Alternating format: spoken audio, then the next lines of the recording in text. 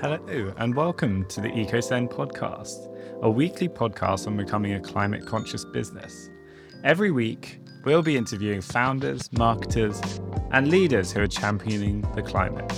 The podcast is hosted by myself, James Gill, co-founder and CEO of Go Squared, and the makers of EcoSend. If you run a business or are responsible for growing one, and you want to have a positive impact on the environment, then listen on. Every episode, our goal is for you to learn something and be inspired to take some action. Every single one of us making small changes and some large changes will add up. We're all in this together. So let's get on with the show. Thanks so much for listening. Now let's meet today's guest.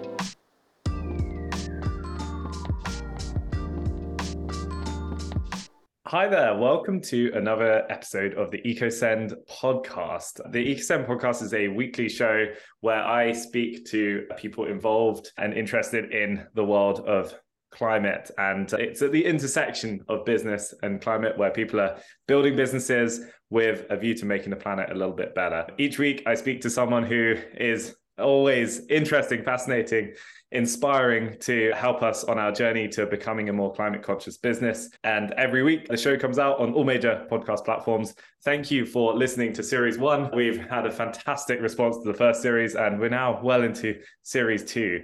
And in this episode, I'm incredibly excited to be joined by Dan Sherrard-Smith, who was on the founding team and previously built product at a company called Look After My Bills. They were a Y Combinator-backed business and helped customers automatically switch energy providers.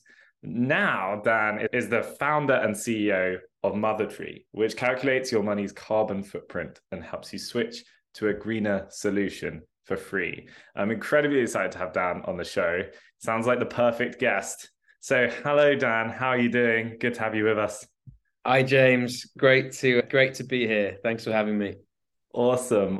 It's great. I'm so excited to dive into some of these topics and hear a lot more. So before we go too much further, tell me about what you're up to and how you've gotten to this point. What's your journey to where you are today been like?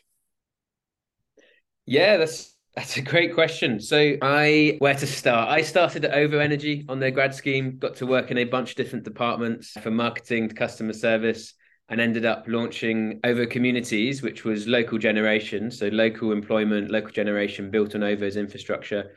Loved the kind of entrepreneurial aspect and then left Ovo to launch my own social business, which was connecting volunteers with elderly people in their area. Didn't hit the impact that I wanted and learned a bunch of stuff about how to not run a business, I think, but was headhunted by the founders of what was then called The Big Deal and became Look After My Bills. And I think they liked that kind of aspect that I'd worked in energy and I'd also had this kind of entrepreneurial experience. And they said, look, we've got this idea for auto switching people's energy bills, but we need someone to go and sort of figure out how to make all of that work. And so they brought me in.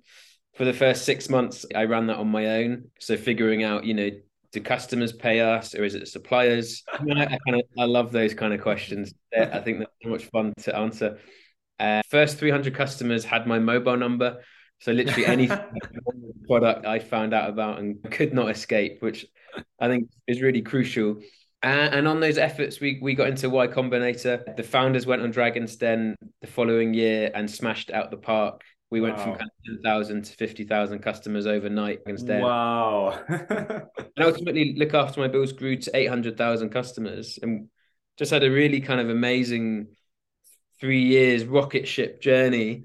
And very, very lucky. It meant when I stepped away, I had a chance to think, well, what do I want to do next? And I knew the next thing was going to be, how can I contribute in a positive way to the climate crisis?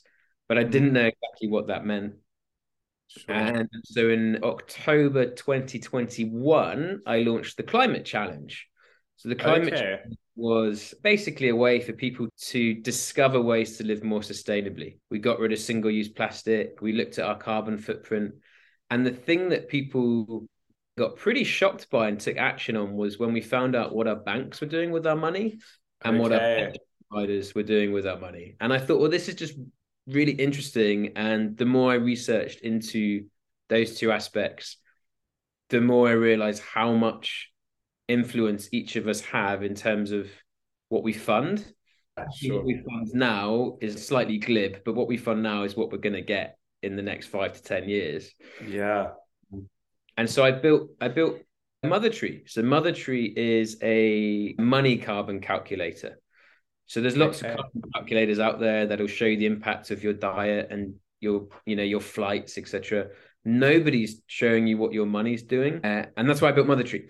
So we show you carbon impact of your bank and your pension provider. So if you have Okay. £5,000 in a current account with Barclays, that equates to Yeah. about a ton and a half of carbon per year. Interesting. Crikey. Okay. Wow. Yeah, Okay, so I've got so many questions on that. Before I dive into that, you said when leaving and then figuring out what to do next, you decided to start with the climate challenge. What made you interested? A lot of people have an interest in the climate, but it takes something else to really go and say, I'm going to start an endeavor, a venture of some sort. What was the build up to that? Was it just you woke up and thought, I want to do something in this space, or was it a purely business decision, or was there things in your personal life that made you want to dedicate more time to this? yeah. There's three things that made me want to dedicate more time.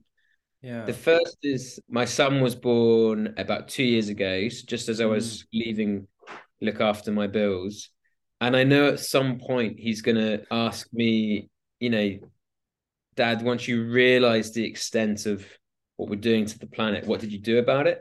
And I Right. Yeah. want to look him in the eye and say, I did all I could with the skills that I had. The second thing is when I was working on the social business, we interviewed a bunch of people of all ages. And the person who had the most sort of energy and lust for life was this 95-year-old chap.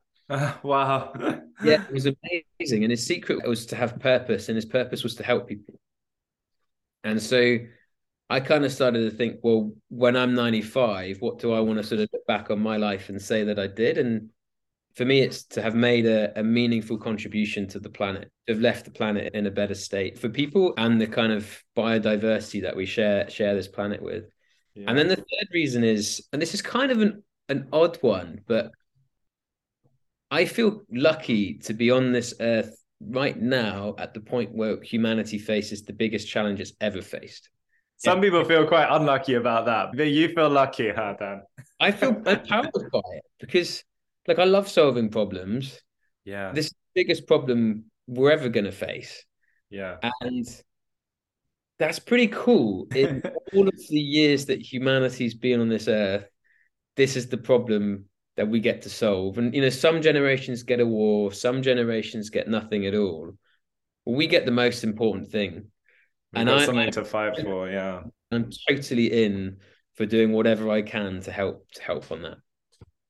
That is an absolutely brilliant way of looking at it. That's such an incredible backstory to tee you up to be working on this. I guess, everyone says like starting a business is always a longer journey than anyone thinks. And there's a lot of ups and downs. And if you don't care deeply about it, then you're never going to get through those. And so it sounds like the foundations for what you're working on couldn't be stronger. It's absolutely amazing to hear the reasons for getting into this. And yeah, I definitely feel inspired by that motivation. I'm sure a lot of listeners will too. So I don't know which way to tackle some of the things you talked about, but so with Mother Tree, I don't know how much I want to know this information. I feel like it's going to terrify me.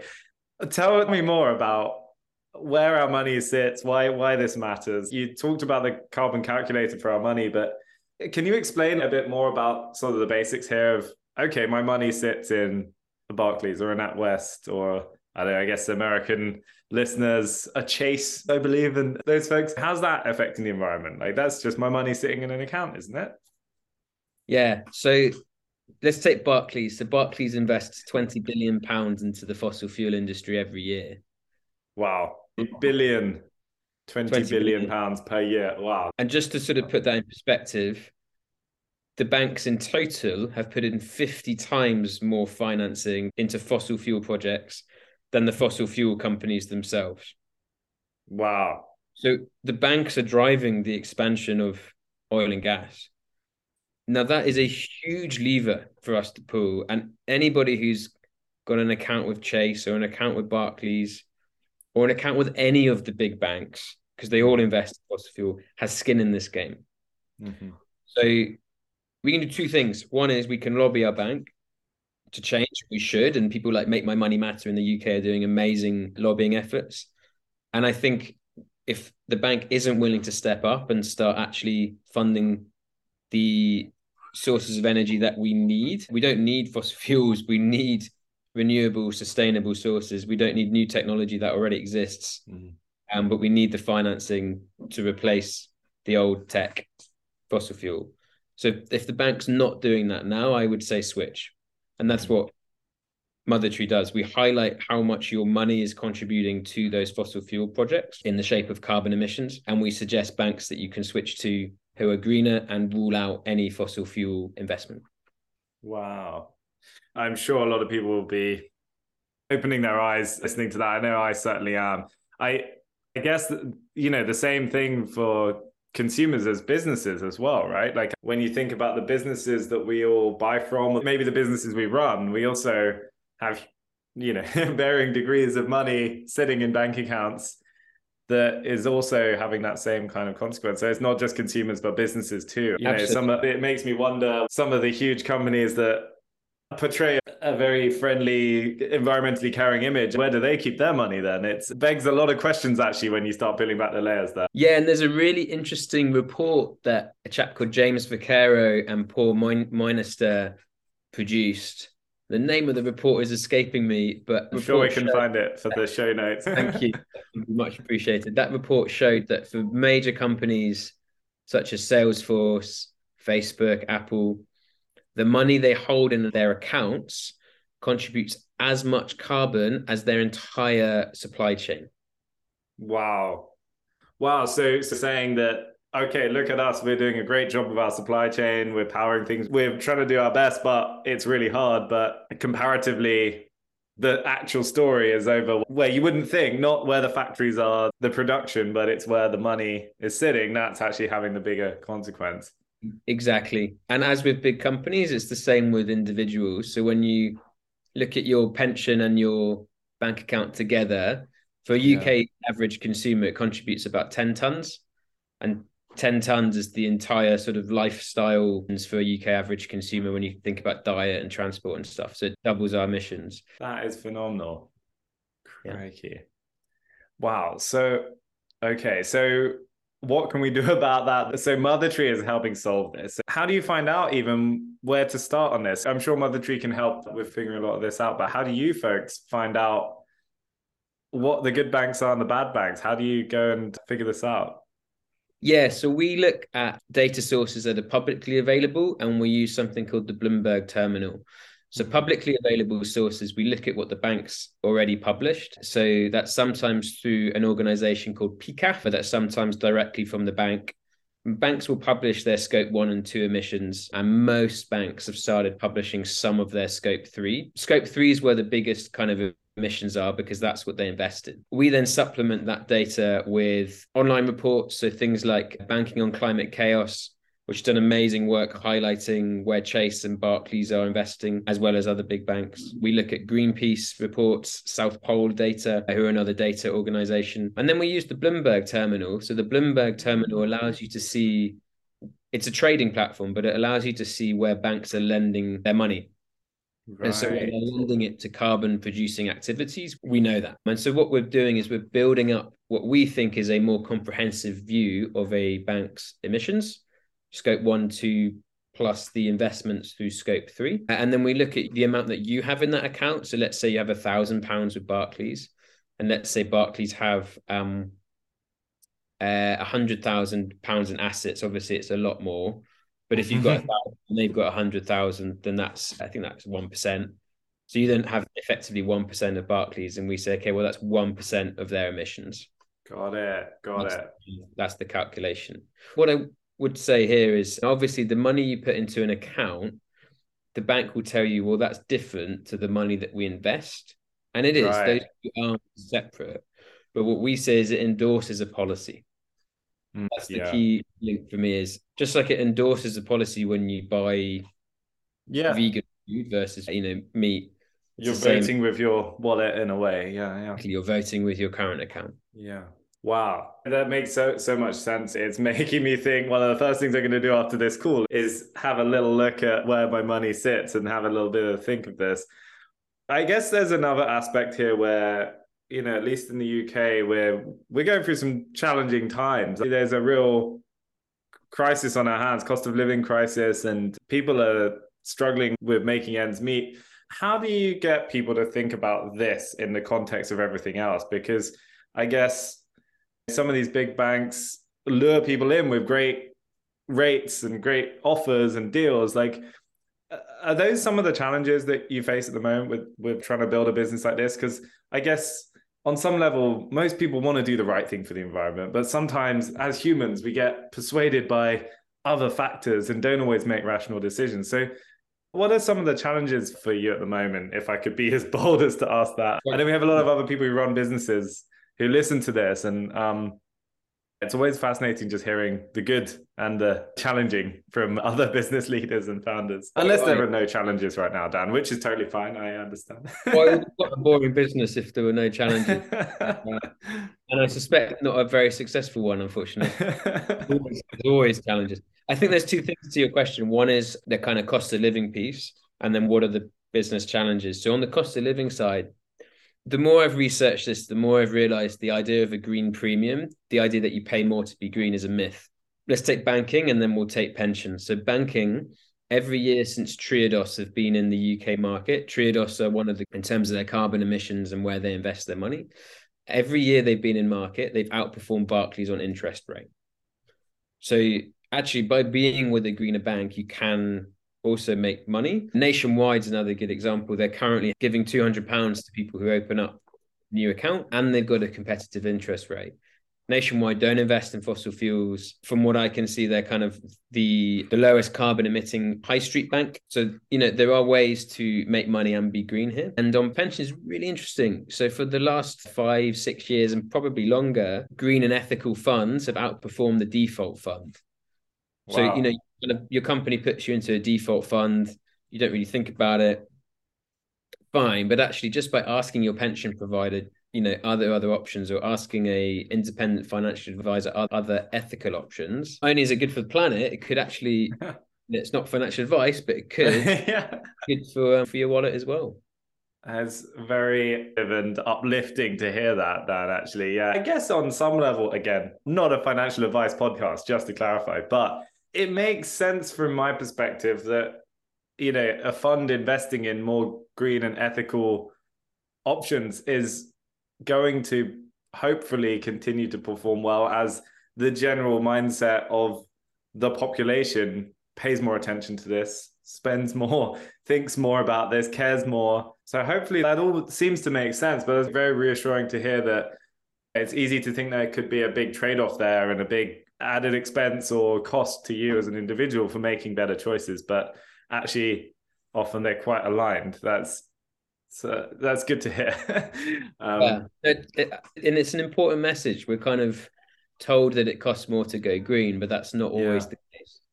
And then ask me about business challenges, I think.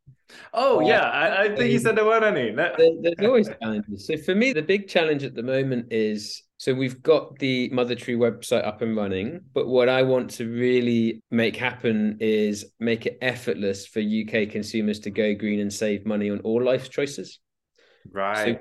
We've identified 32 areas, from banking to pensions, but also from our diet to the clothes we wear, where we can help people go green and save money. And so the challenge that I'm looking at right now is, how do we make that as effortless as possible? That's pretty exciting. And what's been your progress so far on that? What are the big hurdles in the way for people? I guess there's some smaller things people can change, there's some bigger things people can change, but any areas where you're finding people are really struggle? If finance is one, and it's huge, but it doesn't take much to change. And that's why we set up the climate challenge. We're trialing ways to help people to make these habit changes. And the climate challenge, 5 days, 5 actions, and you go through it as a group. So there's a kind of community element to it. And each day we take on one of the big changes we can make in terms of reducing our carbon footprint, creating a more positive world. And we've been running it for over a year now. So we've really distilled those challenges into the ones that really matter. And I would say to your question, what are people kind of struggling to do? Well, one is just look at where your money is in terms of your bank. It doesn't take much. Mother Tree is one resource of many out there. Bank.green is also a good one to understand, is your bank investing? And then take a view on actually what's important to you from a bank perspective. And often, I mean, if you're like me, you'll have switched when you were a student for the rail card, right? Yeah. Oh, everyone got the rail card. And actually, what NatWest was providing me is probably a worse service than, say, a Starling or a Monzo who invest less in fossil fuels. Yeah. So yeah. didn't sort of made that connection. It didn't say much. And to switch is actually pretty easy. You fill in a form, you switch all your direct debits, all your standing orders over. It's done. It takes 7 days, but it's done.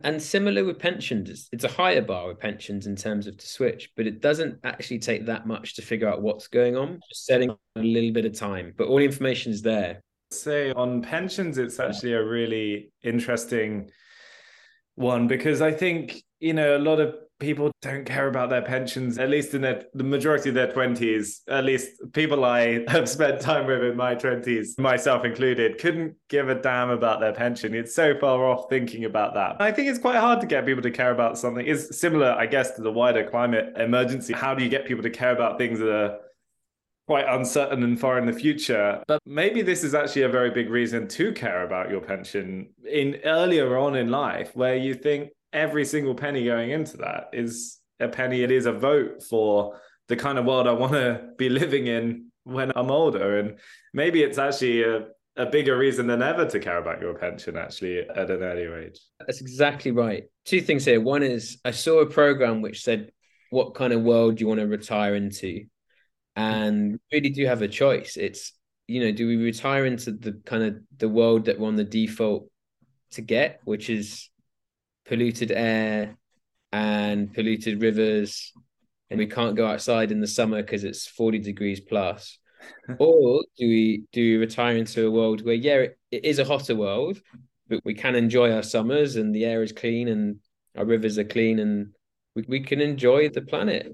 And that's not that far away, that's 30, 40 years. It's not, I mean, it can feel quite far in your 20s, but it's not that far. Yeah. And one of the big ways we can do that to make sure we have a retirement we can enjoy is making sure our pension's going to the right place. My second point is, I totally went through this. I didn't think about my pension in my 20s, but when I looked in my early 30s where it was invested, it really woke me up. Like 2% of it was in oil and gas.